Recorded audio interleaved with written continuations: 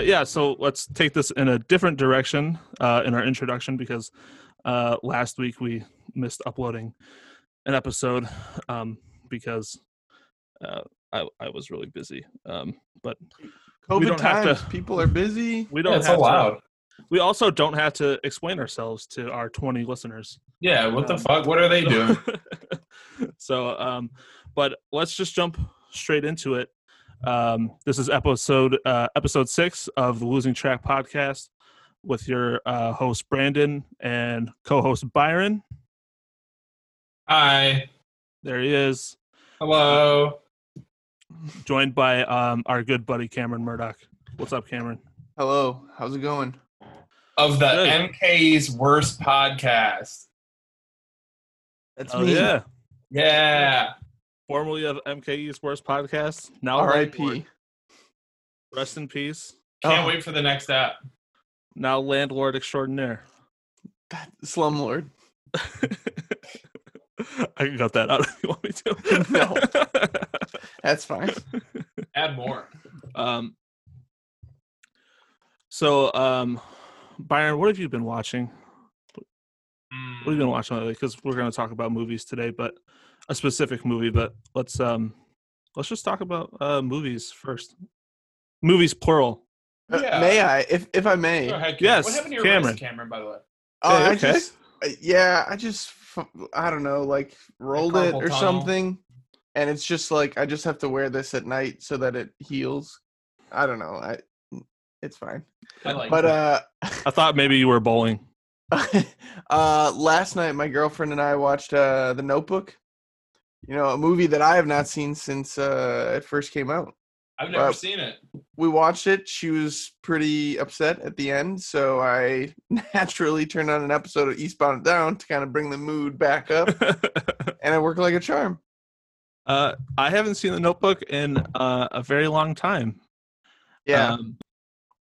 I was thinking about it actually the other day because I didn't realize that Rachel McAdams was the lead of that movie. Oh yeah. And I was watching something else with her, and it.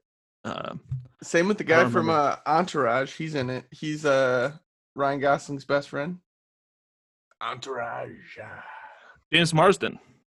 Is that him?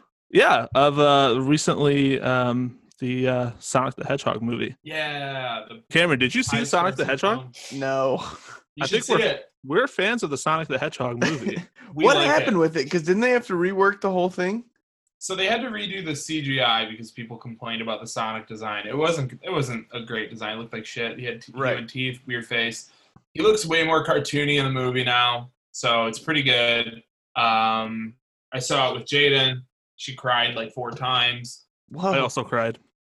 Brandon cried. Whoa. There's a lot of product placement, but that's okay because it's a kid movie. So Yeah, Jim Carrey. Exactly. He's in it. He is in it. James Marsden, and then Sonic is in it, of course. Yeah, Sonic played by Sonic. Oh no, James Marsden is Westworld. her boyfriend in he's not in Entourage. Is I James don't think, Marsden I was gonna on say, I Entourage? don't think he's in Entourage. I think you have him I confused didn't with- watch Entourage. You have him confused with You're Adrian missing out. Garnier. What's that guy's name? from No. Entourage? It's his like manager and his best friend. Eric is his name in Entourage, but he's also in The Notebook. That's who I was talking about. Good. I don't know. Oh yeah. Connection to this podcast from The Notebook. Gina Rollins is in The Notebook. And we talked about A Woman Under the Influence, our second episode, which is Henry Gina Rollins, same last name. Yeah, her son. So Wow. Connection to the Notebook from this podcast. I have a bunch of notebooks that I've written in before. So wow. Connection to this podcast from The Notebook. I am holding 2 notebooks in my hand right now. These are my work. the sequel to the Notebook, 2 notebooks. 2 notebooks. Are we talking about The Notebook instead of Under the Silver Lake? Yeah. Let's Did we do just it. change gears? What have you been watching, Byron? What have I been watching? So, I mean, I watched the movie that we had to watch today, well, that we wanted to watch today for the show, which we'll get to later. But, I mean, I've just been continuing my thing where I'm watching a horror movie every day. So I watched the original Grudge, the Ju-on the Grudge, Japanese movie. I never saw it before. It was pretty good. I watched. This isn't a horror movie, but I watched that movie about Action Park, that documentary, Class Action Park. Yeah, Chris Gethard is in that. Gethard is in it. It was pretty fun. I mean, and then it takes a real serious turn because they start talking to the family of a kid who died there. So that's kind of fucked up. Yeah. But other than that, kind of just a bunch of old horror movies. The Raven, Dracula, Die Monster Die. I watched the Texas Chainsaw Massacre 2, which I'd never seen. I loved it. You gonna watch The Ring? I'm gonna watch The Ring. I'm gonna watch the original Ring, and then I'll watch The Ring. I think that was the first scary movie I've ever saw. Yeah. Oh, yeah. For me, The Ring was the first scary movie I ever saw. In a theater or in general, like that you can remember? Yeah, in someone's basement. Like my parents were really weird with movies and stuff. Like I couldn't watch PG-13 movies until I was 13. So I think that came out and I like went to someone's house around Halloween and like it was a bunch of kids and we all watched The Ring. It's terrifying. I didn't sleep for weeks. I remember when I was a kid, my parents were watching Carrie and she got blood dumped on her and I freaked out and I couldn't sleep for probably a month. Oof. And it was playing on NBC or something and there were commercials for it and they had that scene. And like my parents couldn't watch NBC when I was in the room because I would get too scared if the scene came on. As a kid, I was also scared of Danny DeVito as the Penguin in the second Batman movie. Oh yeah. And the first horror movie I remember watching of my own choice was a really shitty horror movie called The Boogeyman. I saw it with my dad at Regent Cinemas in Racine, and it had the brother from Seventh Heaven in it. Yeah. My dad went to the ticket booth. He said, 2 tickets to Boogie Town. 2 tickets to Boogie Nights. 2 tickets to Boogie. Yeah. My dad took these to Boogie Nights. Hell yeah. I've got something to say about the Boogeyman. But I remember going to see, for whatever reason, I went to see Mr. Megorium's Wonder Emporium with Nick Lanis, and I think in our like high school girlfriends as well. Yeah. And he walks up there and he goes, he said, "Can I get one for Mr. McGoogly's Wonder and Poogly?" Just as straight faced as I've ever seen him, and it was incredible. I like that. Ooh, you know which movie I just watched today while I was working? I don't know if I can say that. Tell us. Yeah, I can say that. But who's gonna listen? Your boss? Yeah, I always have my laptop on now that I can work from home. You know, COVID times. I always have something on during the day while I'm working. But I watched that. It was a Sundance movie about the guy who started National Lampoons. It was called the one on Netflix? Yeah, Futile and Stupid Gesture. Yeah. I don't know how long it's been on there, but yeah, I watched it. I think I watched it about a year ago. It's got it was really good. And I don't remember the other guy's Joel name. McHale plays Chevy Chase. He does. Yeah, that was good. I think doesn't Armin Weitzman play? Armin Weitzman plays Lorne Michaels. And then John Gemberling plays John Belushi. It is an okay movie. I think it is a very okay movie. It's good. It does what it's supposed to do. It makes me think, maybe I should watch Caddyshack. Yeah, I think like those dudes were definitely super funny, but just like funny in their time. Like now everything's just been like beat to shit and cliched the hell out of that. Like that kind of stuff isn't funny, but it was cool to see them being like the pioneers of that type of comedy. Right, the first people to push the envelope like that. Like when the all the scenes where I think that's the guy playing the editor. I think that's Matt Walsh. He keeps coming out. He's like, "What do we do to the Mormons? Why are the Republicans pissed at us? Like they just push the envelope with the magazine. Nazi youth of America are pissed off." Oh wait, this is a fan letter. Absolutely, cool movie. John Daly, I thought it was good. I was gonna say, my aunt bought me a copy of The Boogeyman on DVD when I was like very young. I thought it was weird. But my grandmother was very into horror movies, and she showed me the first horror movies I'd ever seen, all in the same day. We watched Panic Room, which I guess isn't really a horror movie, but more of a thriller. But Panic Room, Joyride. I don't know if you guys have either seen Joyride, and Jeepers Creepers. The first Jeepers. I've seen Jeepers Creepers. I just watched Devil pretty recently. Did you guys about the elevator? Yeah, the elevator movie. I haven't seen it, but I want to see it because it's about a haunted elevator, right? Like the devil is in the elevator? Is that what it is? There's actually a movie about kind of like a killer elevator, but that's not Devil. Yeah, it's about like, I forget how many, 5 people who get stuck in an elevator, and they're all like from different walks of life, I guess you could say. And one of them's broke, one of them's sad, one of them's the devil. Right, one of them's the devil. So like slowly they all start getting killed, and like their maintenance people are watching from a camera, and then the fucking police come in, and I don't know. It's a big whodunit. Does it make you scared to go in an elevator again? No. Final Destination makes me scared to go in elevators. Not this movie. Escalators too. I'm scared to go in escalators. Yeah. There is a movie about a haunted elevator called Down that stars James Marshall of Twin Peaks fame and Naomi Watts. Damn. From 2001. From The Ring. And Naomi Watts of The Ring fame. Yes. Are you doubting me? Is that what she's famous from, you think? One of. I don't know. One of.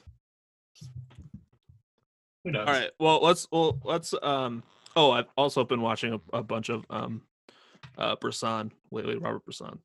Just being depressed as hell all the time. But let's not good in these COVID times. I know. Yeah, he's right. He has a point. You're right. Maybe we should just end the podcast now. Yeah, no. I'm sorry. I was just at the grocery store before I came here, and I saw someone I know who I hadn't seen like in a while, and I just realized how terrible I am at socializing now that like COVID is. Like I went up to them and I'm like, "Hey," and they're just like, "What's up?" And I'm like, and they're like, you just have to like say hello and just go on your way. And then they're just like, "Cameron, can you put a mask on?" Yeah, she was just like, "What's new with you?" And I was just like, "Nothing." I'm getting a haircut at 5:50 p.m. I think I told her I just came from getting a haircut, and she said it looks good. Yeah, that's so funny.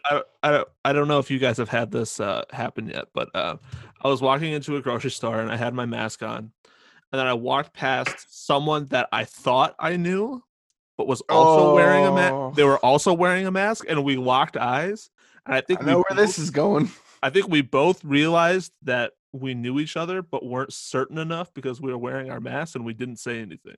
I thought you were going to say you thought you saw someone you knew and you were like, "Hey," and they were like, "Who are you?" And you were like, mistake.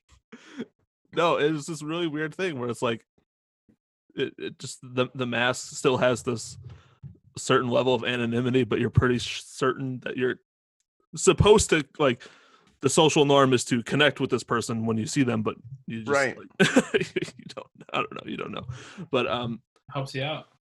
Anyway, we wanted to talk about Under the Silver Lake today, the 2018 film. Under the Silver Lake. Oh, who is that? Where is that from? Under the Silver Lake. Under the Silver Lake. Yeah, the 2018-ish, technically 2019. You guys prep it up. I'm gonna grab one more of these. Sure, go get one, boy. Just so I'm ready for this. Hell yeah. Yeah. Sure. So go ahead, Byron. So Under the Silver Lake, from 2018 at Cannes, and then 2019 on VOD, and that's it. I think it had a very brief cinematic run at the theater. But David Robert Mitchell's follow-up to It Follows, his big ol' hit from 2015, I believe. 2014, actually. And, actually, that's the same deal. That movie came out 2014 at Cannes, 2015 in the U.S. But Under the Silver Lake is incredibly ambitious movie for a follow-up to your first big, I guess, hit, your little sleeper hit, and he really took it in stride. It seemed like he went, okay, I made that. I had my success. I'm allowed to make my next feature. I know what I'm doing. It's going to be this thing that I've been working on, that I've been wanting to do. And man, oh man, is it ambitious. For sure. I think he kind of gets this like blank check, I guess, to I mean to steal from that podcast, I guess. But he kind of gets he has this great hit with It Follows, which personally I think is an okay movie. Like it's pretty good. But that's the way I feel about it. It has. I haven't seen it yet. I would definitely check it out. It's worth watching. It's worth watching. Next month, the scariest month of the year. What better time? That's true. I watched the movie last week just in prep for the podcast, and afterwards I was like looking up where to watch It Follows, and I couldn't. It's not on like. No, it's not somewhere. It used to be on Netflix forever, and then I went to watch it after I watched Under the Silver Lake because I was like, man, this was great. Is this what his other movies are like? Yeah. It Follows is not like this, but it's still good. I ended up picking it up at a used media store for like $5 on Blu-ray. So that's the way I watched it. But definitely, I mean, worth seeking out, especially in October if you're looking for something a little spooky. But I mean, I could get a little spooky. Exactly. Yeah. You get a little spooky, you get a little social commentary. But like I said, it's good. It's got ardent defenders. I mean, not really defenders, but supporters, I guess. People really love that movie. So it kind of gave David Robert Mitchell this chance to kind of make this really weird thing, which there are few movies for me anyway, when I actually see the trailer and it like genuinely excites me, and this was one of them, and I probably watched that trailer like so many times, and like just anticipation for it to be released. And I think that was part of the problem with this, is because it was hyped up as going to be like this great kind of film from this kind of breakout filmmaker, and then when it finally hit Cannes, it kind of got dumped.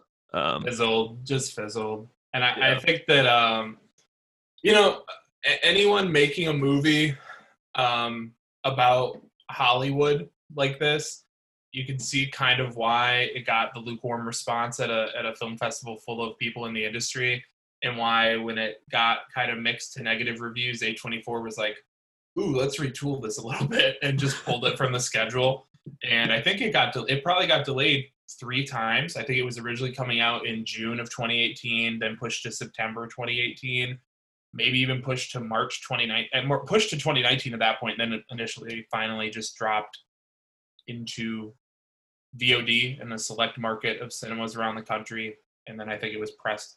It's out on Blu-ray and DVD now, but it's on demand. It's not actually a printed run of it. It's order on demand. When you order a copy of the Blu-ray, they make it and send it to you. Yeah, right. But you can't stream it now on Amazon Prime. Yes, you're able to stream it on Amazon Prime, and I watch it almost every night before bed for at least a little bit, and then just leave it on. What? I didn't realize you liked it that much. Yeah, I leave it on I turn it on like probably 20 or 30 minutes before I go to bed, and then I will skip around sometimes, watch some scenes, but then I just leave it on for my cats because I like to leave something on for them. It is. There are some parts of it where it's kind of like it would be nice to kind of fall asleep to, because there is kind of a very sleepy tone to it. But it's a dreamlike movie. Yeah, I mean, we can get into that, but that whole mystique behind its release, kind of, and when that happens with a movie, you kind of get people who watch it and enjoy it. You kind of get them into 2 camps. You kind of get people who like really genuinely enjoy the movie, and then you kind of get this also kind of like annoying base who is just kind of like propping it up just because of the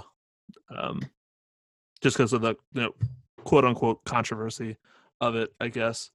But it is kind of frustrating to see, like, because A24 does that. It's like they will hype up a movie, and and they will premiere it at one film festival, and if it doesn't just totally splash and win a bunch of awards, they essentially just kind of dump it, and that's really frustrating to see because this movie especially, I think, has a lot to it that you can appreciate. I can understand why people don't like it at all. I mean, outside of the general like Hollywood stuff, but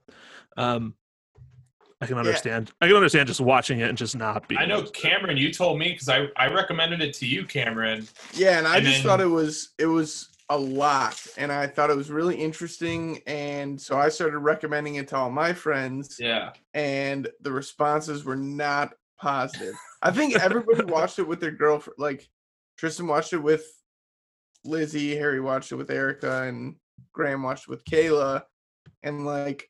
All of them were like, no, this is not like a fun. I don't know. Yeah, the responses just seemed very negative.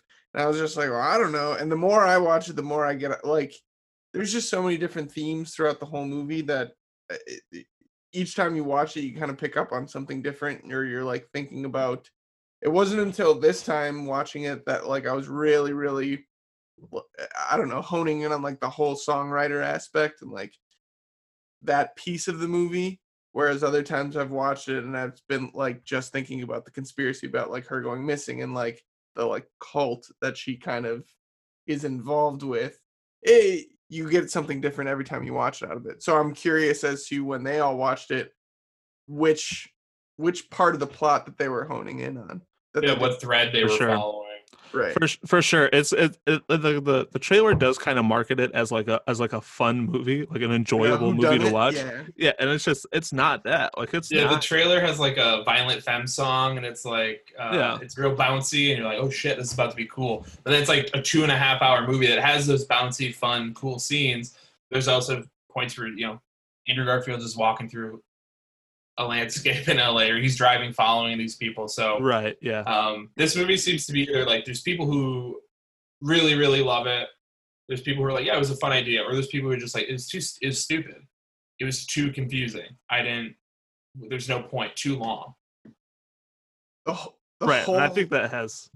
I think that's valid for for some people, because that's I totally understand just watching this movie and just kind of like and totally writing it off because before we get too crazy into it, Byron, you want to give like a synopsis and then we can just start working through this. Yeah, sure. So Andrew Garfield plays Sam, who is just a typical shithead, mid-20s, late 20s, maybe even early 30s guy living in LA in the Silver Lake neighborhood. No job that we can tell. He's got a douchebag car. He's not working, and he seems to just be spending his time not paying his rent, going out and drinking and spying on women. And one day he notices a girl at the pool at his apartment building, and he becomes a little obsessed with her. Ends up running into her, giving her dog a dog treat, kind of spending a night with her and really feeling a connection between the two of them. And the next day, she's gone.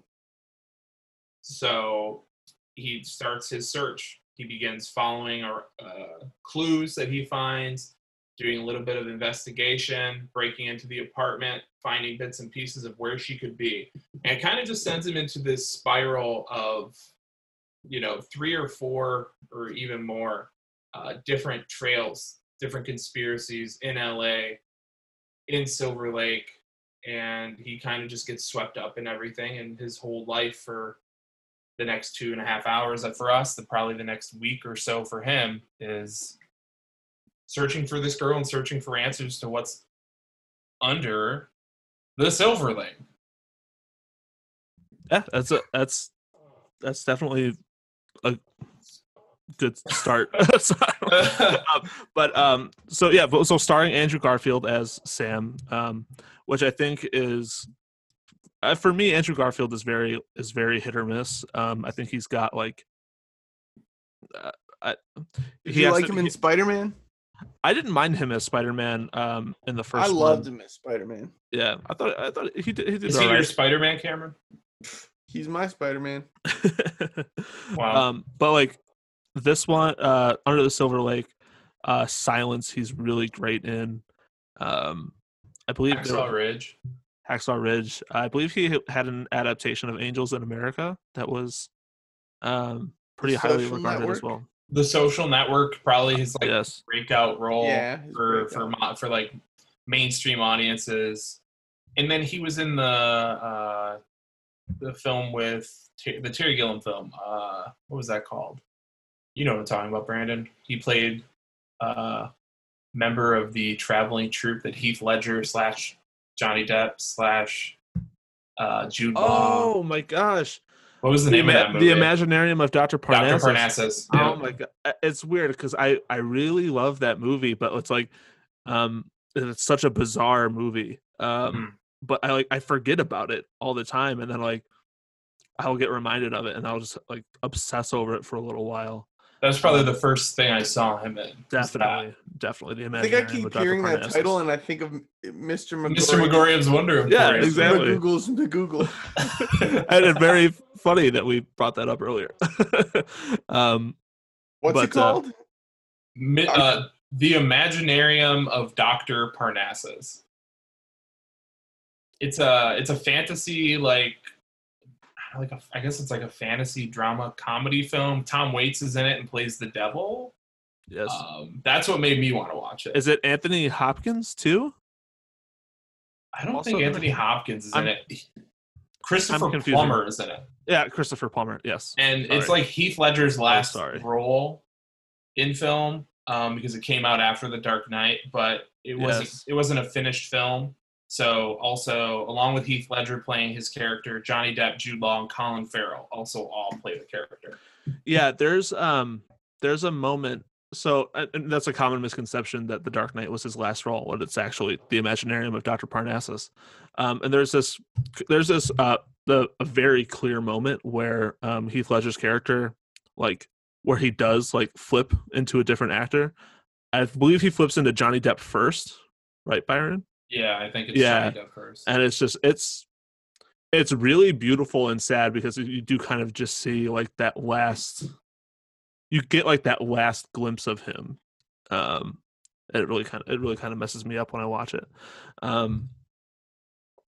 But anyway, so Andrew Garfield is in that. That's really great. Silence, the Martin Scorsese movie, very different kind of role for him. I would suggest that movie to anyone, even though I hardly think anyone would like it. Most people would recommend it too. So yeah, it seems like Andrew Garfield is in movies that you might like, but that no one else you know is going to like, like this, An Imaginarium of Dr. Parnassus, and Silence. Anyway, also Riley Keough is in this movie, and she's just been in so much lately, and she's over the past few years, and she's just great in just about anything. She plays Sarah, the girl who goes missing. But anyway, let's get into the actual meat of this movie.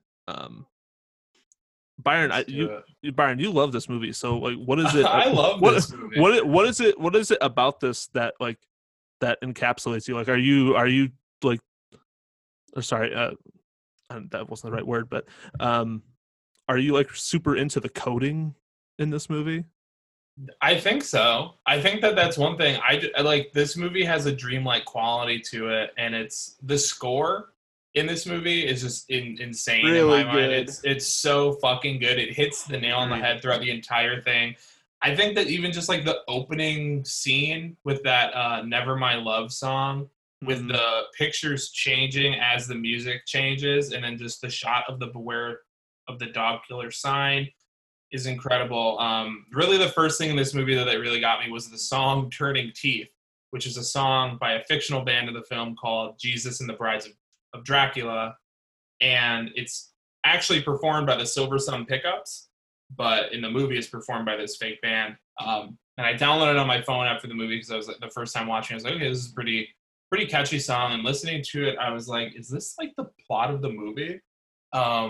Because there are lyrics in that song that are just the movie. Let me find some of them.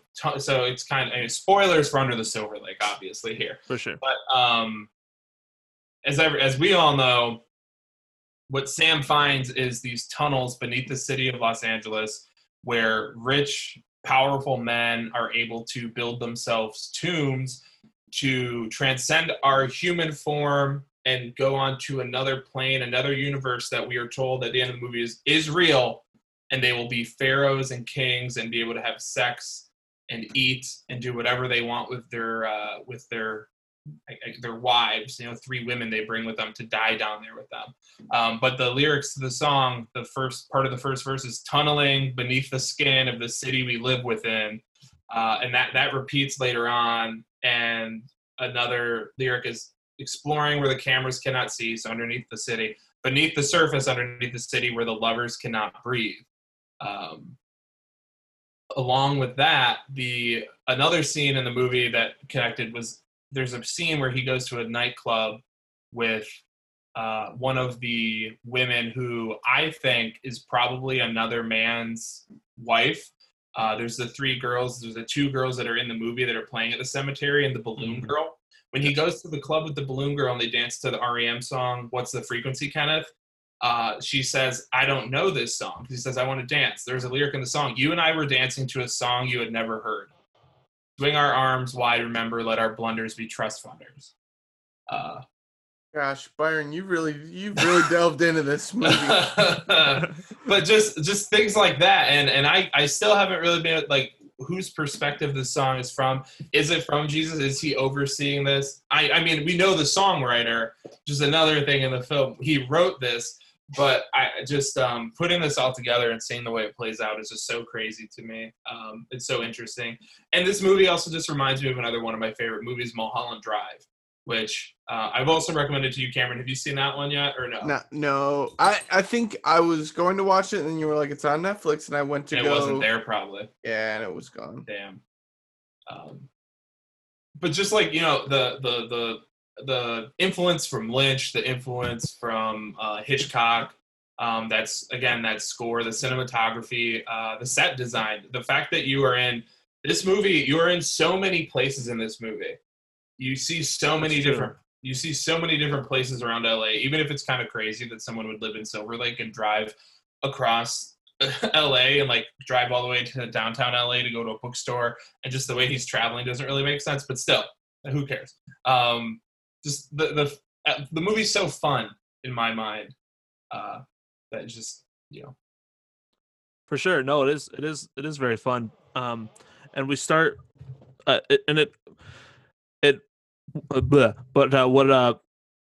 gets me with this movie is like you do have this very fun element of the mystery, but the main character of Sam,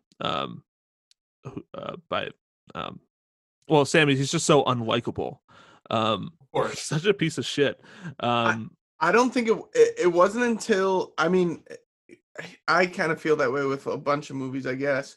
Like the first time I watched High Fidelity, I was just like, this dude's the best. And like, it wasn't like I felt that way with Sam, but like I watched it for the first time by myself and I was just like, all right, this is just a dude, like, well, whatever. And then I want to say I was watching it with Megan and she was just like, what a pervert. And I was like, oh, well, yeah, I guess he is. Yeah.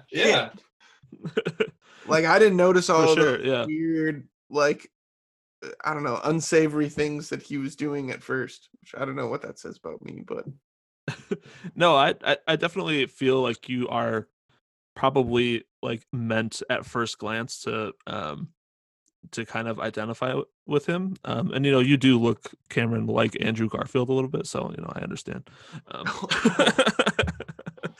That must be it. Yeah, for sure. Yeah. But no, he is kind of like and not to say that a main character that you can't identify with and that is a bad person is a new thing or is a right, the anti-hero or yeah right. Taxi Driver, obviously, probably one of the easiest examples of that, but he does. For sure. I did notice that you get in the very beginning when he's kind of out on his balcony. You get a similar Byron, I think you've seen Taxi Driver before, right? No? Really? Have you seen it, Cameron? I hated talking it. to me?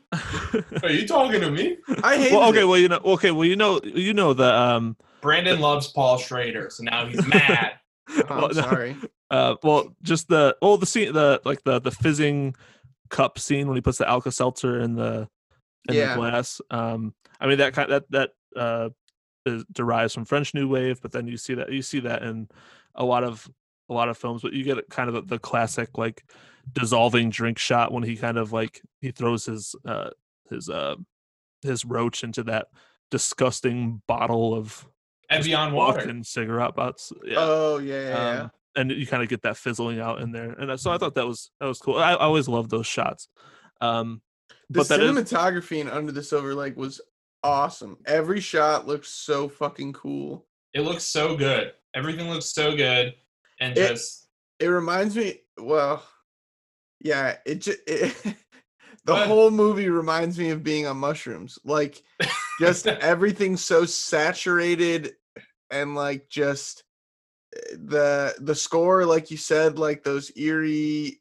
I don't know. Just the colors are like so rich and so just vibrant in scenes. Like I know for sure one scene that stands out to me is when he goes to Purgatory, when he goes to the party where Jesus and the Brides of Dracula are playing. That rooftop, and especially that bathroom, that women's bathroom that's all red that he goes into. Which I think could be a reference to The Shining, with the blood flowing down the hallway, just that deep red. That's cinema, man.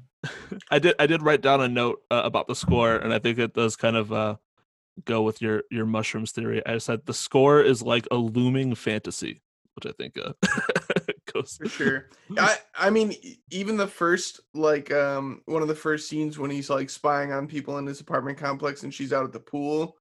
I don't know, just like isn't there like trees sort of by his little balcony, kind of like shrouding him, but he's looking out. You get the like rich blue of the pool, but like the dark greens of the trees and the brown and the blue of the sky. Everything just looks so like, I don't know, visually appealing. Those first couple scenes, I was just like, ooh, yeah, okay, I like what I'm seeing. The pool specifically is just is looks really great. There's the kind of the dream scene where the Sarah is in the pool, kind of like halfway in the movie, and then she starts barking. That looks great. Yeah, it's so beautiful. Her kind of like resting her chin on the side of the pool, like and she'd make up perfect hair. Yeah, like an ode to Marilyn Monroe. Yeah, definitely. But this character though, so what's going on in this movie is that there's in the background of this movie is that there's kind of these serial dog killings. And I don't know if you guys noticed, but when the movie first opens up and it's opening up on the woman scrubbing the "Beware the Dog Killer" graffiti on the window, she's scrubbing it for a very long time and nothing is coming off at all. I don't know if you noticed that. Yeah, this is something that Jaden is like, it's not even coming off. Why wouldn't it be coming off? And for me, it's like okay, this movie that is all about like coding and messages, like there has to be some significance to that opening shot of her scrubbing that graffiti, and not even graffiti. Happening. It's just a marker on the window, and nothing is happening. And I can't decode it in my head. and then you come inside of the coffee shop, and Andrew Garfield is just looking at it and kind of smirks. And a lot of people, a big discussion online with this movie is like, is he the dog killer? Is he not the dog killer? I mean, with that scene, if you want to read it, like you want to go, well, actually, he's looking at that from inside, and he's a dog killer looking out with those words in front of him.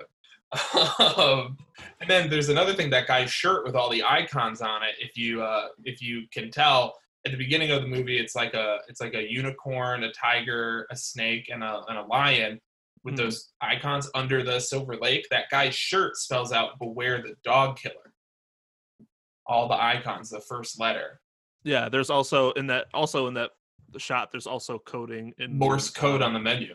Oh yeah, Morse code on the menu, which I think spells out something that is not clear yet. It's not some obvious answer. There's a whole Reddit group out there dedicated to people read decoding this. Someone did a GPS tracking of like the exact location of where he could be, where the tunnels could be, where the tombs could be. Someone was doing a hike to find things. It's crazy. This movie has a very dedicated fan base. Jesus. That coffee shop scene, the only other thing I'm still trying to determine is there's two girls in the coffee shop in the kitchen.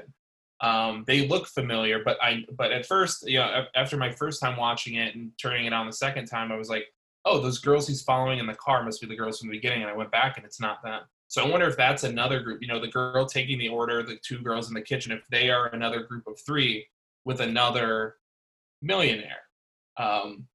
That's the kind of things that, there's them, there's the Balloon Girls group, there's even the Jesus and the Brides of Dracula is 3 women. One dude and 3 women.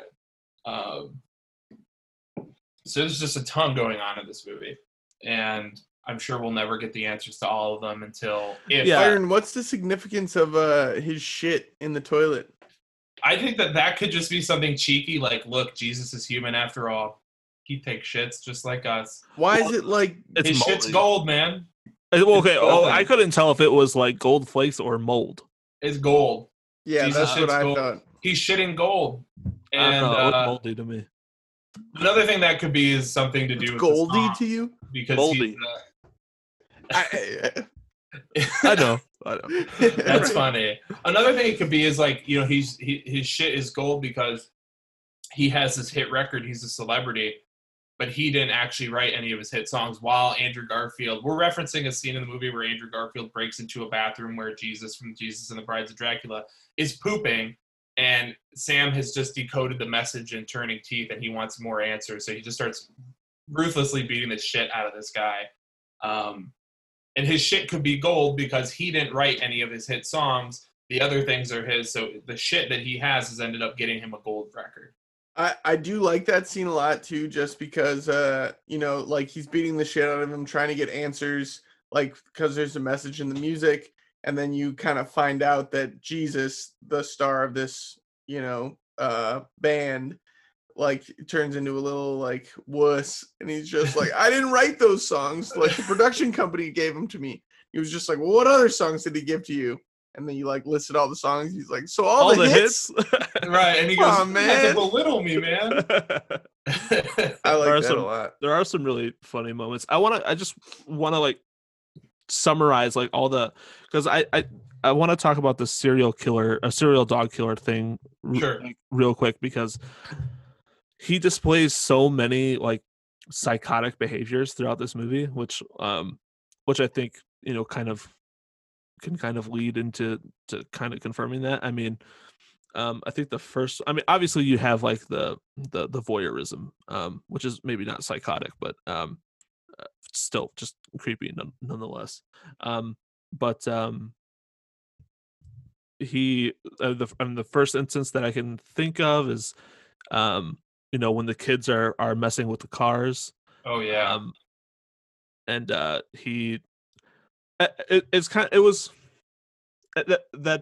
scene is kind of funny at first. You're kind of like, oh, he's gonna go, like mess with the kids, that are messing with the cars, and then it escalates really fast.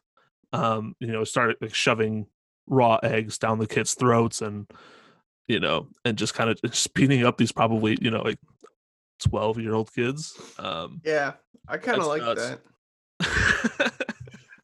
And he hits that kid in the face and then shoves the egg in his mouth and then just. I mean, just because kids are fucking assholes, and I'm sure like everyone has been in that position where like a kid is being etched a dick on the front of your car. Yeah, fucking dick, and you can't do anything because kids think they're untouchable. So I kind of like that where he was just like. Yeah, true, but it escalates pretty quick. Oh yeah, it just helps you see, but like it helps drive the point home more that this character is not. This is not a sympathetic character. And this is just a person who, does what he wants until he has to face the repercussions, but he puts off the repercussions as long as possible. Yeah. And then I did like the next morning after that, after he still has the sticky stuff on his hands, his his hands get stuck to the Spider-Man comic. Reference to Spider-Man. Wink, wink. But he's also, he's kind of obsessed with the writer who's detailing all the serial dog killings, which is, another kind of thing for, kind of like a killer to do, is kind of like notice when people are noticing them and kind of interact with them. There's and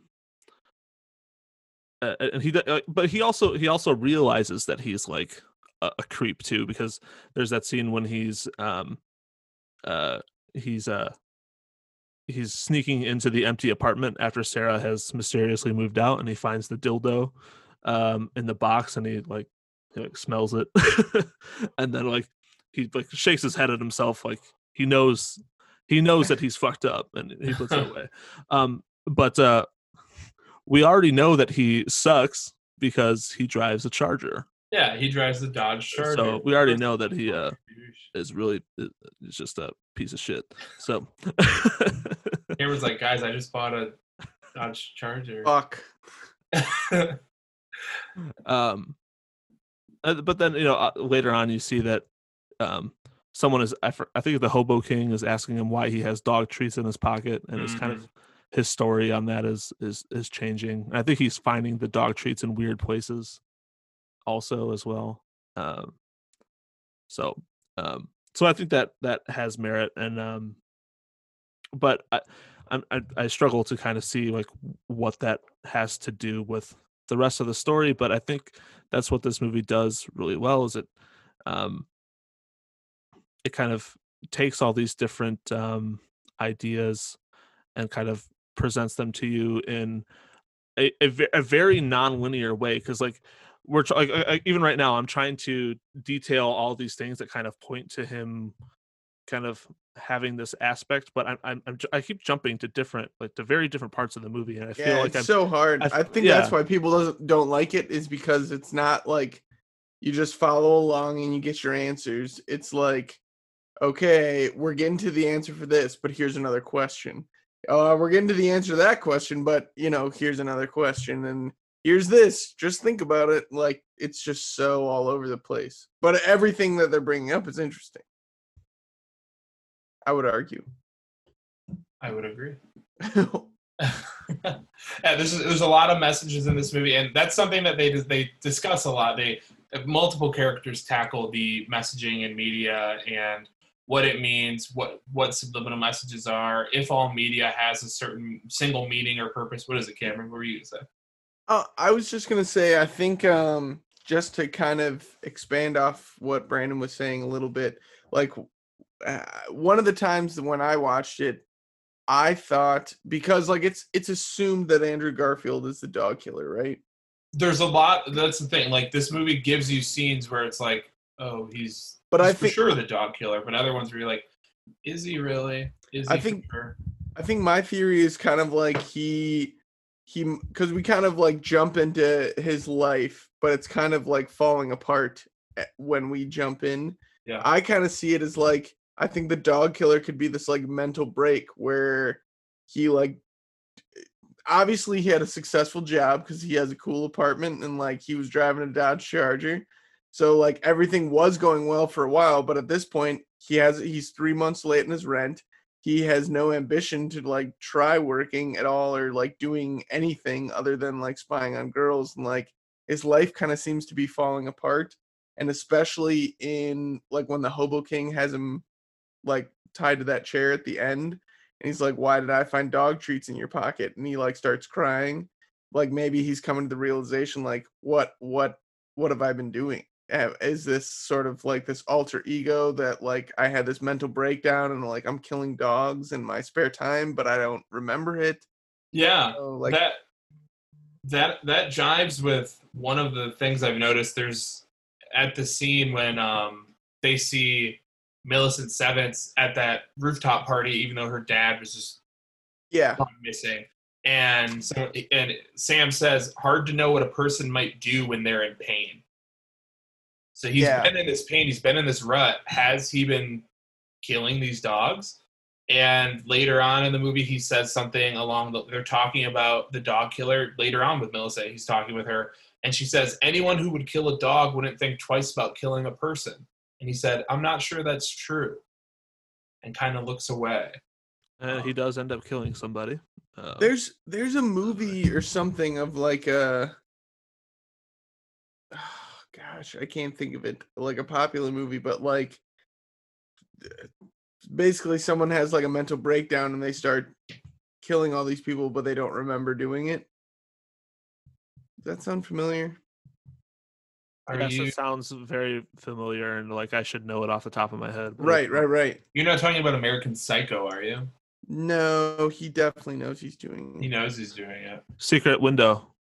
That's probably not what you're talking about, but that also happens in Secret Window. Because that's what I sort of feel like with Andrew Garfield's character. Like his life is spiraling, and he probably like blacks out, does all this shit, starts killing dogs, but like it's finding as he's pulling all these threads throughout the movie, he's like finding more and more evidence that like he may be the dog killer. Like he's finding like familiarities and like the paths that he's going through, and like I don't know. That's what I got out of it when I was watching it. Or is the dog killer Hollywood, and are the dogs women? Okay, I don't know. That's another. That also applies. Think about all the women that bark at him in this movie. Bark. I mean, that's true. I'm in Milwaukee. Yeah, bark. Okay, come on, guys.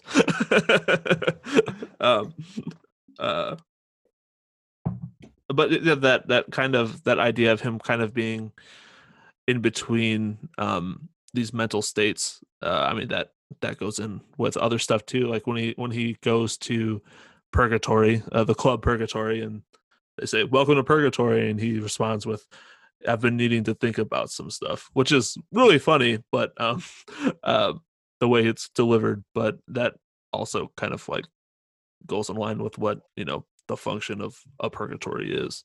Yeah.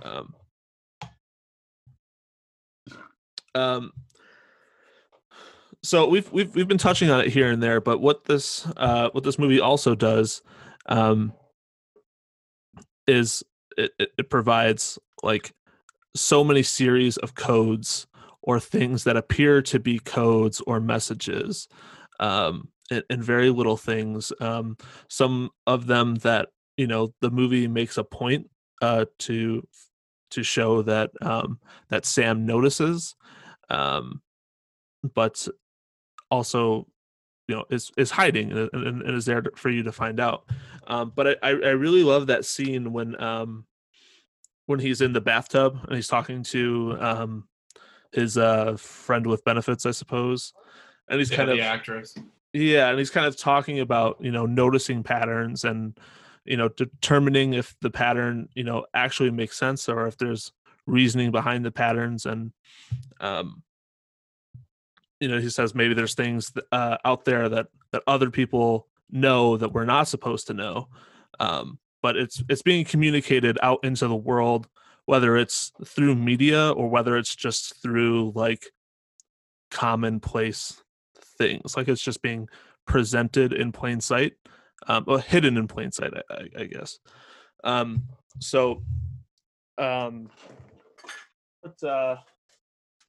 I don't know if you guys follow this at all, but there's been a philosophical, I suppose, ideas that that free will is not as like clear cut as it is, and that there may be some predetermination into the world. And I think that idea kind of ties into that to kind of know that I'm going on a tangent here, but to kind of know that, to start realizing that you are not as in control as you think you are, and that your ideas are not really your own. I think the scene with the songwriter So just to elaborate on that, I guess, he gets to this huge mansion, and gets into this room, and like he meets the songwriter, quote unquote.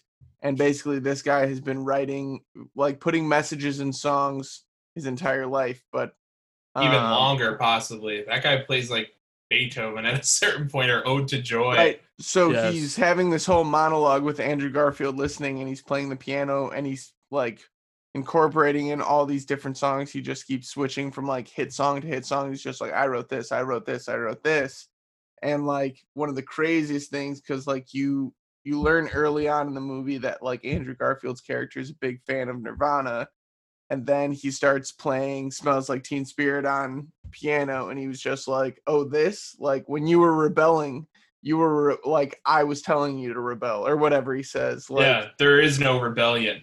Right. It's all a fabrication by me. Made me feel like, oh my God, like, because I felt that way as a kid. Like, I'm not listening to the fucking top 40 songs. I'm listening to, I don't know, like whatever, like fucking NoFX, fucking punk music, Anti-Flag, fuck it. But like, if this guy's behind the scenes writing all that, then like it all means nothing. I wasn't rebelling against anything. Like everything that I hold dear is like meaningless. You know what I mean? And that's how Andrew Garfield's character felt at that point, and he freaks out, and then you're right. That when he starts playing Smells Like Teen Spirit, that's when it really gets to him. And it irritates him, and the songwriter starts laughing, and he's like, oh, you think this is funny? Like, it's kind of funny, isn't it? You know, trying to tell him, like, you know, I think one of the first things the songwriter says is, I don't always worry what the message is, I just pass it along. Right. And it's that in itself is saying, like, yeah, none of this means shit to me. This isn't all real. I'm doing this for a higher being. Which is even worse. Like, to be Andrew Garfield's character, to be like, you know, I mean, obviously he's a big fan of Nirvana, and to hear like, I don't even care what the message is. I just wrote it to pass along the message. And you were rebelling against it. Ha! Like, what a silly idea. I don't know, for someone to like tear down your whole, I don't know, everything you hold dear is pretty. Yeah, the thing that helped build. Right, you know, shake you to your core. The way you look at the world. The billionaire at the end of the movie kind of says the same thing. He says, like, this is a carnival. Why would you even? What are you working for? Like, what are you trying to gain? 2 weeks vacation. Right. Right. I like how I like how they kind of do that, because especially with that billionaire at the end who's saying that to him, because they're doing this thing that is so clearly wrong, right? Like they're obviously, you know, coercing these young women, you know, into this cult, and they're bringing them down to, you know, to eventually die and escalate, you know, into this other thing. Yeah. So, but there's that thing where, well, we're seeing like this is clearly wrong, but you also get that retort back from him. I'm like, what? Okay, you know, we can do this, or what's your other option?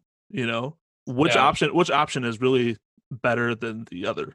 You know, I think, I think it's not as cut and dry, but it's like that it's like kind of being.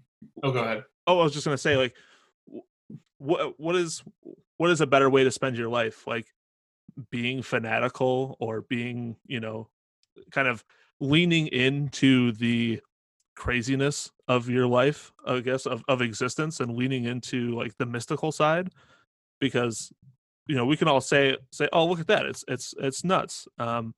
And you can even just apply that to like basic religion. It's like man, I would love to have like the confidence that like devout Christians have, right? You know, because the alternative is 2 weeks vacation, a Dodge Charger, you know, a shitty fucking apartment. But the thing is, like, they're both chasing. You know, they're both chasing. They're just chasing after something different. Andrew Garfield could have turned around and said the same thing to him, but he doesn't, because he knows it's a waste of breath. There's no saving at that point. And I think that like that whole, you know, the parallel of like this billionaire taking these women, using them until he's done with them, and then just spitting them out to be killed.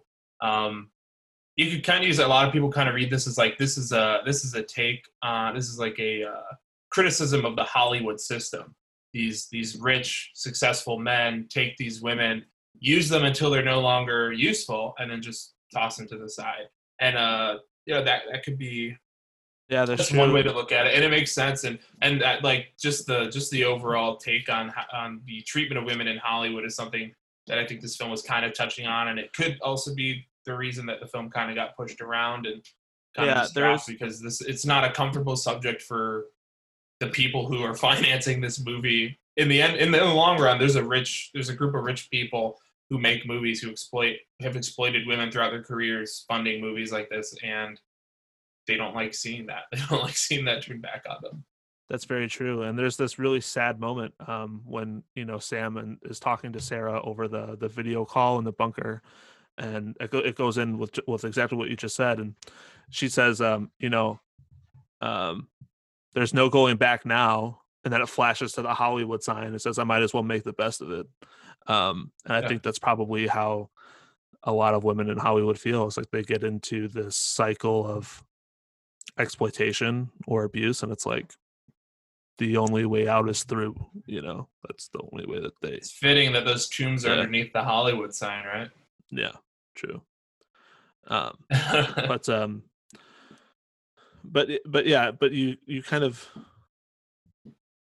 you get this sense that he is, because he always kind of looks like shit. Sam kind of always looks like shit throughout the whole movie, but like by the very end, like you just see how like worn out and just like defeated he is. And like when those final scenes in that last like pyramid tent thing, there's a lot of like close up on the detail of his face, and he's just like, his face is like swollen, like he's like starting to cry. He's dirty. He's got like terrible, shadow, he's just so strung out. And you just kind of see like, the physical toll that, like, the truth, like if this is the truth, is taking on him. And like he is seeing very clear evidence that that this is the truth, and he has to kind of confront that. But I mean, how does he confront it, really? He doesn't. He learns about it, he finds it out, he discovers the truth, but he doesn't confront it at all. Like, the movie ends with him sleeping with his neighbor, and he's just smoking a cigarette with his shirt off on the porch, just kind of staring off into nothing. Looking over at his old life, looking over at his old apartment, kind of, this is the new him. He's become what he hates. He's a homeless guy now. Yeah. And again, it's just like, for him, it's just like the only way out is through. That's all that he can do, and he kind of, the way that he's kind of looking over at it, and his kind of his body language and his kind of smirk. I mean, it's hard to know if he is caring about it now, like, or if he's just moving on. That's what I get from it, is that he's just letting it all go, because what can you do? If your life is not what you think it is, there is a certain way that things are going to play out that you can't change, because it would just be futile to try and do it. I mean, I think we'd all like to say, like, I'd fight for, the betterment of, of that change. But in reality, when it's that big, like, you lose, you lose. I agree. He says it himself in a scene with Topher Grace. He's asking him, do you ever just feel like you're maybe living a bad version of the life you were supposed to have? Things maybe didn't work out the way you wanted. Yeah, that one's rough. First off, shout out to Topher Grace for being in this movie and being his best friend in this movie, because I wish Topher Grace was my best friend. They both were in Spider-Man. That's true.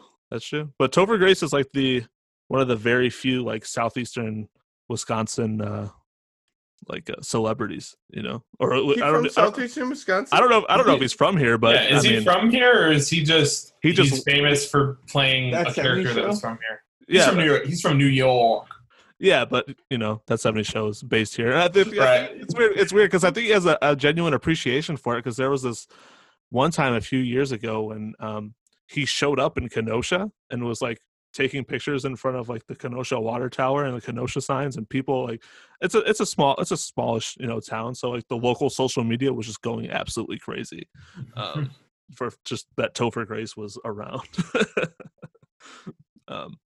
But that scene in particular, though, yeah, he says, you know, think you're living a worse version of your life, and he also says, I feel like we've, you know, like I was going to do something important. Yeah, I could have done something important. I could have like influenced people. I could have changed something, done something good.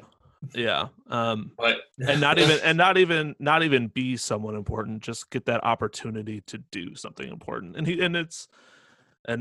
you know, he does get that opportunity, but he can't do anything with it, you know, which is unfortunate. I mean, not just unfortunate, but kind of devastating, really. What else you guys got? Yeah, Cameron, is there anything that we haven't touched on yet that like you really thought was an important aspect of the film, or just a scene or an image or a song? The songwriter yeah, let's get into that scene. I was just talking to somebody about that the other day. I think I was talking to Megan about that, just because we watched it together last weekend, and we were just driving, and like there was something where I was playing music and I was like, oh, that lyric is so cool. And then I was just like, it's been like weird listening to music since I watched that movie, because I just think about that songwriter scene. She's just like, I know, me too. It's just like sort of ruins music for you for a little bit. You know what I mean? Like if everything is just like predetermined and already set out, then like, I don't know. I know that. What's the meaning? If I hear like, I want to know what love is, like I just think of his interpret. I want to know what love is. Right. I want you to show me. Yeah. What bothers Sam the most in that is, like Cameron, like you said, the Smells Like Teen Spirit. And he starts playing it on the piano, and he's like, he goes, that song wasn't wrote on distorted guitar, right here, and it he made it right here by me, and it's like somewhere between a blowjob and an omelet. Yeah, something like that. Yeah, and Sam's clinging on to that like Fender Mustang, and he's just like, yeah, and it's weird because it's like, that song, you know, love Nirvana or not, it's like the structure of that song of Smells Like Teen Spirit, just that, you know, that beginning, you know, clean guitar, and then just that like that whoosh into like that full distorted and just kind of kick in. Yeah, like it's such a trademark of like the angst from that era. You know, that I think, I don't know how old David Robert Mitchell is, but I'm assuming he probably has some, you know, some roots to that era, since I know he's a generally new filmmaker. So it's such an iconic thing, and to just have that, like, and for him to just say that, you know, like to just totally, you know, to just totally rip it from its place, you know. Yeah. And take away everything that's good about it, that it's like this rebellious anthem, and just say, no, it's not. It's nothing. It's this little jingly tune I wrote. Yeah, right here. is I'm sure. It's a fucking I'm sure Nirvana fans watching that were just like, fuck this. But I think the song in that's like the most to me that's like devastating or like hits me is when he starts playing Where Is My Mind by Pixies. Mm-hmm. He's just like playing it and like looking at him. It's kind of like, it's like another one. It's like, yep, you know this one. I know you know this one too. Yeah, it's rough. I don't really know the actor who does him because and he's also done up in like crazy crazy old person guy makeup. But he has just this this like such unsettling tone, and he's just raising his voice and just screaming at him eventually, and shooting him while he's playing, shooting at him with a gun while he's playing, piano, um, and just antagonizing, to just like a crazy extent. It's just that was another funny just because.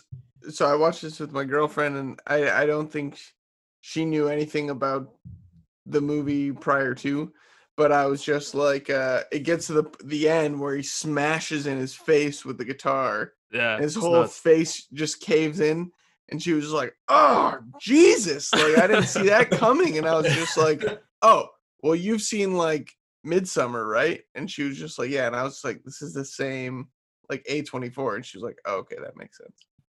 Right? That's the same. They're both A24 movies, yeah. And they both have head smashing scenes. Yeah, because that's all it reminds me of is like Midsummer. That scene in particular, with the head specifically exploding. They do hit the head the same way that they hit that guy's head. They hit the nail on the head. The way that the songwriter's head kind of caves in though, it's like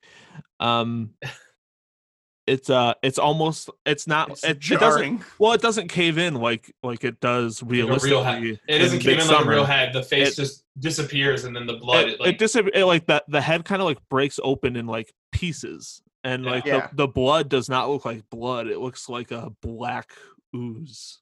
Yeah, Yeah. So it's the same when the comic guy is killed by the Owl's Kiss. And Sam, which we haven't touched on at all. Which we haven't even talked about that guy really. Sam goes to his apartment, and the cop show. He goes, "What happened?" And then a friend or family he goes, "I knew the guy." And he goes, "Yeah, suicide." He's like, he didn't seem suicidal." And the cop goes, "I was in his house for 2 hours. There was something wrong with the guy." And he breaks in, and you see the fucking like more blood than a human being would leak, and it's like it's a blackish red. Just like blob on the ground, and then also all over the bed. It's that same type of blood. I have this image from. I wonder if A24 is just like any movie they make. They're like, "All right, do whatever you want. Just we got the blood." You gotta bash one person's head in. I feel, Byron, maybe you can point me in the right area, that there's a very specific like David Lynch thing where maybe not someone their head is getting like caved in like that, but someone's like head kind of like breaks into like jagged pieces ish. Is that like reminiscent of a David Lynch thing to you? I feel like I have this image, and I want to associate David Lynch with it, but maybe I'm wrong. Anyway, I don't want. The only thing I can think of with David Lynch, like with a head, is just right off the top of my head is the scene in Twin Peaks. Obviously, Bob smacks his head against the glass, but I think there's like a short he made where it's like ants eating like a head apart, like a block of cheese being eaten by ants or something. There's like a short film that he made that's very different from that. But the other David Lynch is that actor is in Mulholland Drive and Twin Peaks: The Return. Which actor? The comic guy. Oh yes. I wrote down his name because I always forget his name because I always just want to call him Todd. Patrick Fischler. Great character actor. Incredible. Jimmy Simpson is also in this, who is an underrated character actor. He plays his friend Alan. Who plays one of the McBoyles? One of the McBoyles on It's Always Sunny. Also in Zodiac. I know. Zodiac. They both. I remember the funniest. You call her. I remember what thing I'm thinking of in Twin Peaks, but I haven't seen it in a while. But the way the woodsman like grab people's heads and and squeeze them until they kind of like pop. Yeah, that's kind of the image I have associated with when he bashes in the songwriter's head. What I was gonna say was those two guys have two of the funniest lines in the movie. Patrick Fischler, the comic fan. When Andrew Garfield comes to his house and he's showing him the molds of the faces, and he's like looking at them, and he says, "That's Johnny Depp next to Grace Kelly." But that's not the funny. The funny thing is, he looks at him, he goes, "Oh, I really need to get a family." And you think it's like him saying, like, he in his life, he just goes, "I just need somebody to leave these two. You know, I can't just like." It's not like I need people in my life. It's like someone has to inherit these. And then his friend who's playing chess with him, they're playing chess, and Andrew Garfield doesn't give a shit about the game. He just wants to go beat the shit out of Jesus. Yes. And he puts the piece down. His friend goes, "Are you sure you want to do it?" Interesting move. He's so perplexed over his moves. He doesn't understand why he would have done it. Patrick Fischler also has that really funny line delivery when Sam asks him if there are codes and messages that aren't subliminal and they're hidden in plain sight, and he says as common as tits and hamburgers. I say it now when it's hot out. I'll say hot day, cold beer, because that's what he says to Sam when he shows up. He says, "You want a beer?" "Oh, of course. Hot day, cold beer." I need to adopt message in the music. But yeah, so yeah, let's touch on the owl lady a little bit. Is that the owl's kiss? Is that the owl's kiss? That's right. I just was calling her the owl lady. That's some great imagery. Scary. It's very scary. It's genuinely scary. Animated parts of this movie are great, but then when you see her in the camera and you see her in Sam's apartment, that's great. Cameron, I remember that being one of the things that you talked to me about right after you watched this movie was you're talking about the dog killer, and then you asked me about the owl's kiss thing. Yeah, because I don't know if I was just distracted when they were explaining it, like in the comic, and then like I just didn't get it. I guess like who is she? Why is she? Why did she kill? What's his name? Oh, the comic guy. Like why she killed him? Yeah, the comic guy, and then like.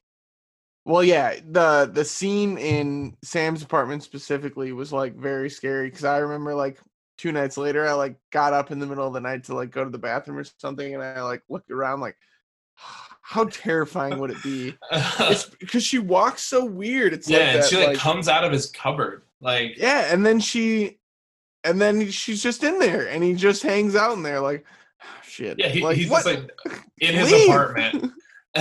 Because he can't find her in the room. When he's looking for her, he opens up the desk drawer with the gun. He goes, right. But he can't find her. I forgot about that. He points the gun in the dresser drawer. That would be, I mean, I guess you'd have to be, I mean, if there was a way that you didn't have to be naked for it, but like that'd be a really great Halloween costume, the Owl's Kiss. It's a cool mask. Yeah, it's a very cool mask. You could just be naked for it. Yeah, you could just be naked, you know. Or if you just wore like a nude. You could wear like nude underwear and be naked the rest, or be naked. That's better too.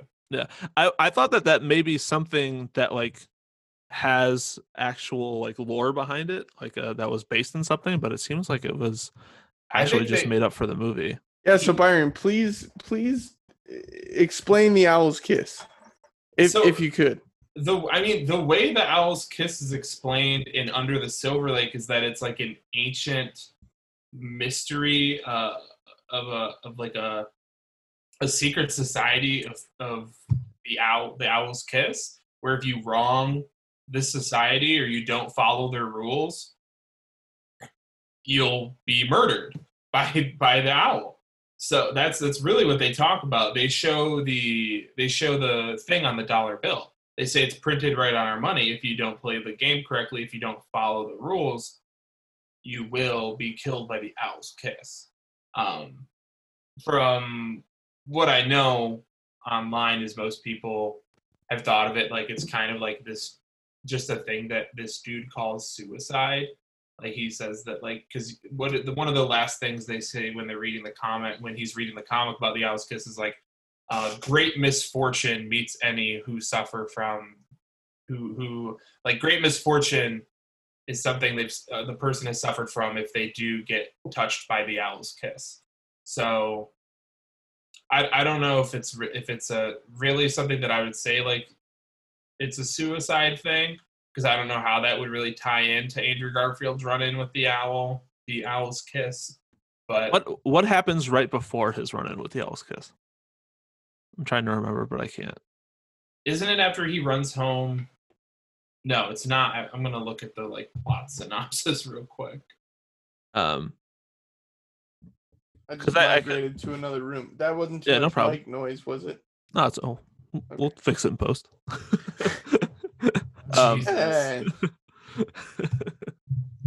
But no, I mean, I can definitely see the owl's kiss as being something that is, I don't know. What's the word I'm trying to think of here?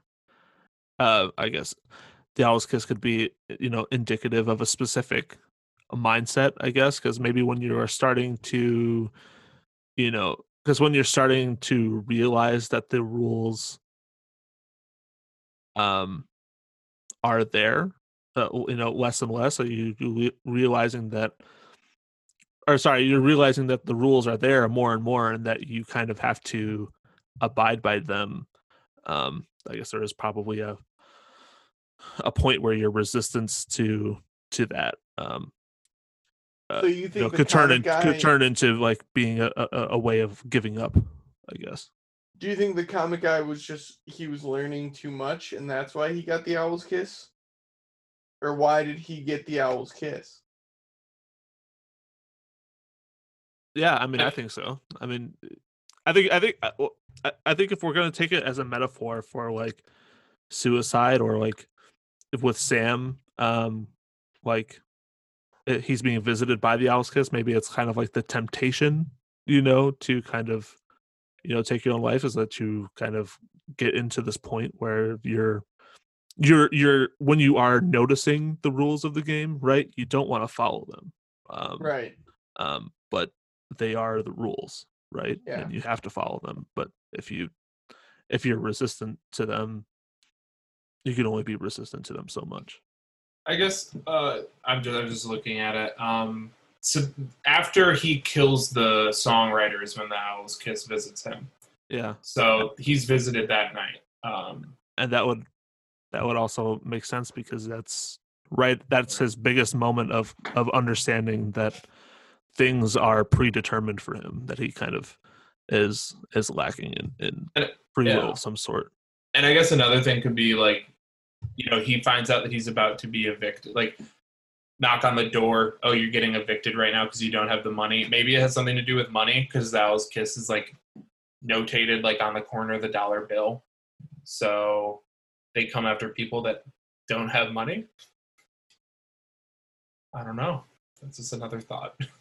Rules of the game, baby. Gotta play. That's what money is, I suppose. Gotta be paid. It is. Gotta get paid, bro. Fuck you, pay me. Cream, baby. I'm just looking through my notes and trying to see if there's anything else that I wanted to touch on. So this isn't anything serious, but I think I do like a lot of people think it's gross and that like it shouldn't be in movies, but I like that Andrew Garfield throws up like 2 or 3 times in this movie. I think it's funny. I think it's funny when people throw up on camera in movies. He throws up after eating the cookie, and he throws up kind of when he gets sprayed by the skunk. Those are funny to me. He throws up good when he gets sprayed by the skunk. Yeah. All over. What's the whole like his mom, Joyce Gaynor? Janet Gaynor. His mom's favorite actress. What's up with that? I think that might just be. I don't even really have an answer to this one. Like, I think it's just showing how another way that he can lie. He's a liar. He's like. I'm just saying, like, he woke up like after the party thing at her grave, right? Woke up at her grave, and I was like, so this this must have some meaning, right? But I'm sure it has some sort of meaning. Is it just? Yeah, it does kind of fuck me up when she says that, when his mom says, "I feel so connected to her right now," and he kind of looks up and and at the end of the, I just remember because I just watched it again today. At the end of the movie, he's watching the Janet Gaynor movie, and it says, "Remember to always look up, not down." And he looks up at the tombstone when he wakes up, and it's Janet Gaynor. This is what it is. Dead. You have to watch the movie twice to get the Janet Gaynor connection. Wow, got it. But I think that does kind of indicate his subconscious kind of working. You know, him kind of going in and out of, you know, in and out of his own mind, I suppose, and kind of doing things subconsciously that we don't see on screen. So, I mean, that's one of them. Obviously, the dog killings is another. But do you guys have anything else major that you want to say about this movie, Cameron? I don't think so. I think I touched on my most the things that I was most interested in. All right, Byron. The only other question I guess I have right now is, what do you guys think that the bird is saying? Oh, I don't think that the bird is saying anything. Yeah, I haven't even spent enough time. I think I tried to listen once or twice, and I was like, nothing to me.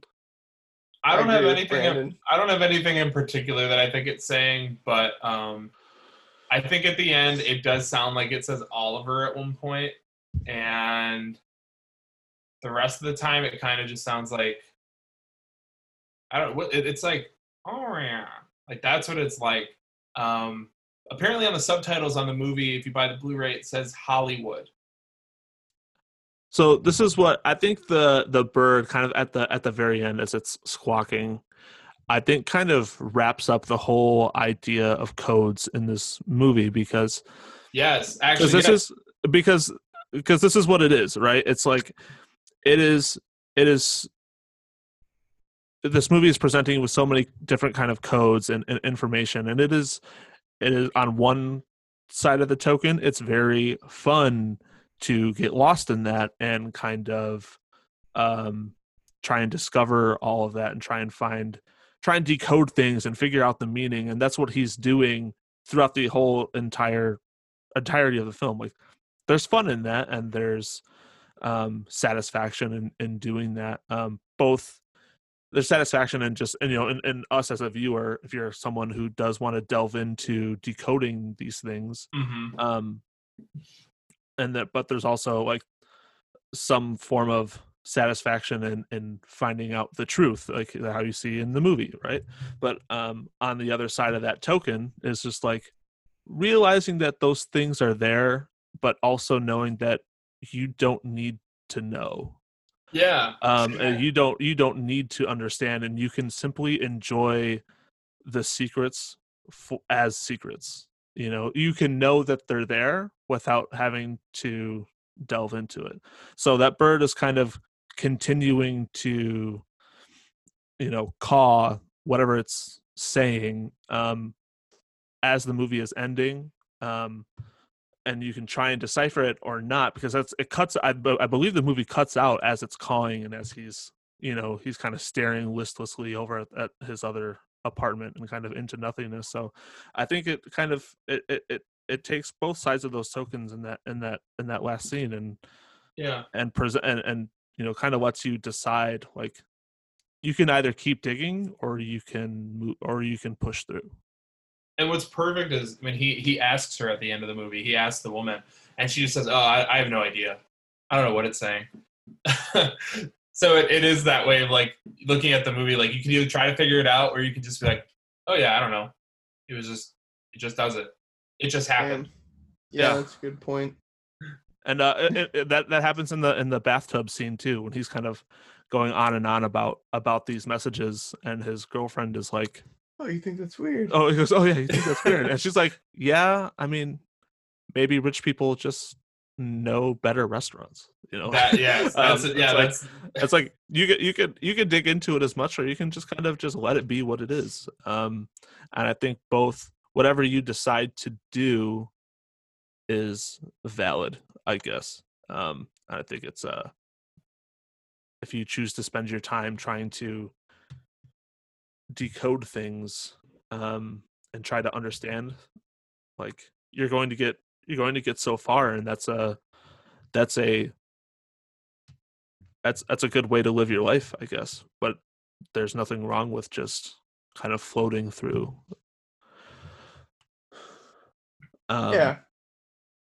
We also didn't touch on the hobo code at all, which I just wanted to say is a real thing. That I have been reading about, and I'm just kind of blown away by. Like that, it is crazy. It's cool. Yeah, it's very cool. I mean, yeah, I don't know. It feels weird to say hobo. I feel like that's something that we shouldn't say. Mm-hmm. There is the hobo. Yes, Cameron. That's not gonna fly here. But hey, there's the hobo king. So I mean, yeah, come on. And I think that also kind of sums up the fandom as well, and kind of these two camps. It's just like, oh, it's just not for me, and that's fine. Or you can take this movie as far as you want to go with it. In your enjoyment, like you don't have, and that's kind of the beauty. Like Cameron, you were talking about like the cinematography with it. Like you don't have to get lost in the messages. You don't have to get lost in the coding and what's actually going on. You can watch this and just enjoy how good it looks. Well, I think Byron, like my friend Tristan, he watched it and he was just like, that movie fucking sucked. And I was just like, dude, but the cinematography, he goes, oh, everything looked fucking sick. Because Tristan's like a big like photography video guy. So like at least he could appreciate that. I'm sure he appreciated like the colors, the set design, the outfit. I don't know what the fuck's going on, but like this looks good. Right. The outfits, it's not major, but like I love everything that he wears. Like he looks cool in everything that he wears. The t-shirt in the beginning when he's walking around in his hoodie and his striped shirt. Great stuff. You can just get lost in that photography. You can get lost in that score. And you can kind of just get lost in the... You can lose yourself in the music. Yes. You want it. I don't know. I forget how it goes. But you can get lost in kind of just like the meandering tone too. Like there's a lot of different emotions and themes that this brings up, and it's kind of, while in some ways it's very cool to it's very fulfilling to have a movie that just kind of focuses in on one thing, and you can kind of make determinations about that thing. But it's another enjoyable thing to kind of just, kind of have a platter of things that you can pick and choose from that you want to explore or think about. And that movie, this movie does that really well, which I don't think that there are too many mainstream movies anyway that are doing anything like that. Yeah, for sure. So cool. So I think we're all I think we're tuckered out on Under the Silver Lake for now. I think we covered everything that we want to. Yeah, I think there's so much in that movie too. Like, we could honestly have a part 2. I just need to watch it. Like, the more I watch it, the more I get out of it. Like I was saying at the beginning, like it's definitely rewarding in that way. Where every time you watch it, you're going to pick up on another element. You're going to find another sliver in a scene, another line, delivery that you go, well, wait a minute, what did he say? Go back. Yeah.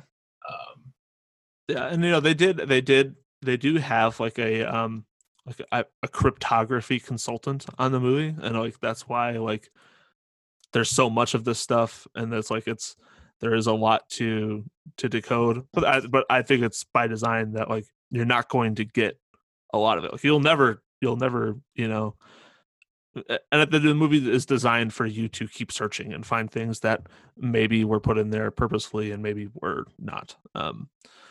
But it is.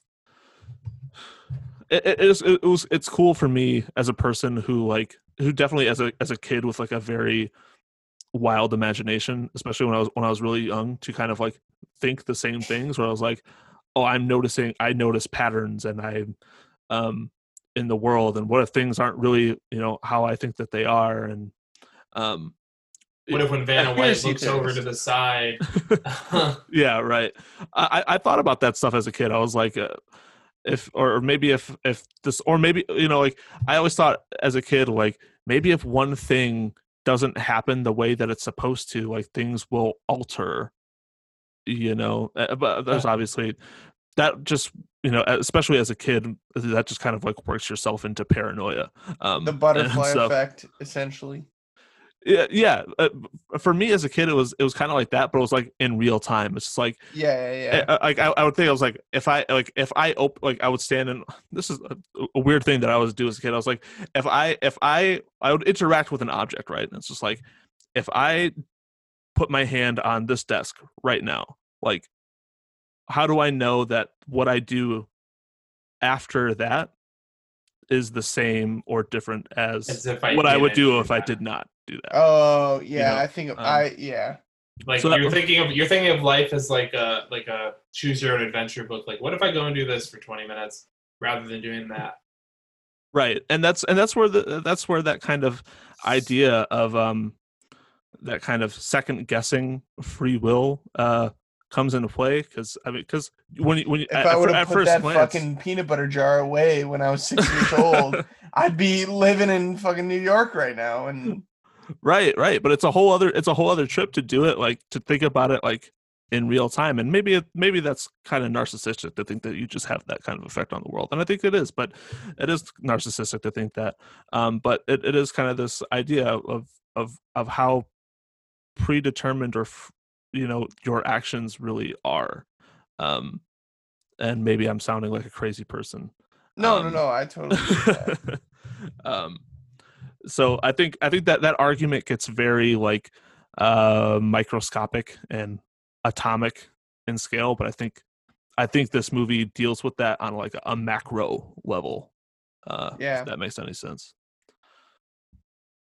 And that's what I appreciate this movie for, because it does speak to that. It does speak to that weird side of my brain that I definitely thought of, like especially as a kid. And it's cool when you think of an idea that you used to have and like you see it realized on screen in some way. It's nice. So I appreciate this movie for doing that. Cameron, thank you for coming on our podcast. Wow, thanks for having me. Yeah, Cameron, is there anything you want to promote? Your podcast? At this point, nothing. Your just wear a mask. Your Snapchat. Oh yeah, that's good. Wear a mask. Be safe out there. That's about it. Your SoundCloud? Nope. Your Choose Wisconsin? No. Okay. Your Twitter? Plugs. Yeah, your Twitter? I'm on I can't got a sabbatical. Yeah, I can't do anything right now. It's okay. We understand. We won't talk about it. Right. Or maybe I'll bring it up right now. Yeah, we got you, bitch. Oh man. Yeah, Cameron, thank you so much. He's not plugging it, but I will. Cameron had a podcast called Milwaukee's Worst, MKE's Worst. I think you can still watch it on YouTube, right? Yeah, it's all on YouTube. Yeah, there's like 10 episodes. I'm on one with our good friend Chase, and we have a ball. Show at some point. We have a ball. Yeah, we're going to talk about Tommy with him, the Who movie. But we have a ball with Cameron and Julius. And, I think that now, if you're going to bring it back, Cameron, this is the perfect time to do it. And yes, we'll come on. Don't worry. Absolutely. Wow. No, for sure, Cameron. And come back anytime. I appreciate you, man. We don't get as many opportunities to talk and stuff, but especially in these COVID times. especially in this COVID time. Especially in these strange times. I'll try and think of another movie that I would really like to discuss. And you know, we'll talk. We'll get some things in the works. No, it's. I'll have you. You can talk to my manager. We can set something up. You can, you sure. can email me. I'll figure it out for him. Yeah, Byron is Cameron's manager. Right. It out. All right. We will be back next week. Thursday is October 1st, Byron. So we need to figure out a horror movie to watch. Should we let Cameron pick it? No. No. I was gonna say we could let the guests pick it. You don't want that person. Oh, okay. Well, we're gonna watch something scary, something spooky. We'll see everybody next week, and have a good one. Stay safe. Stay safe. Wear a mask. Bye. Bye.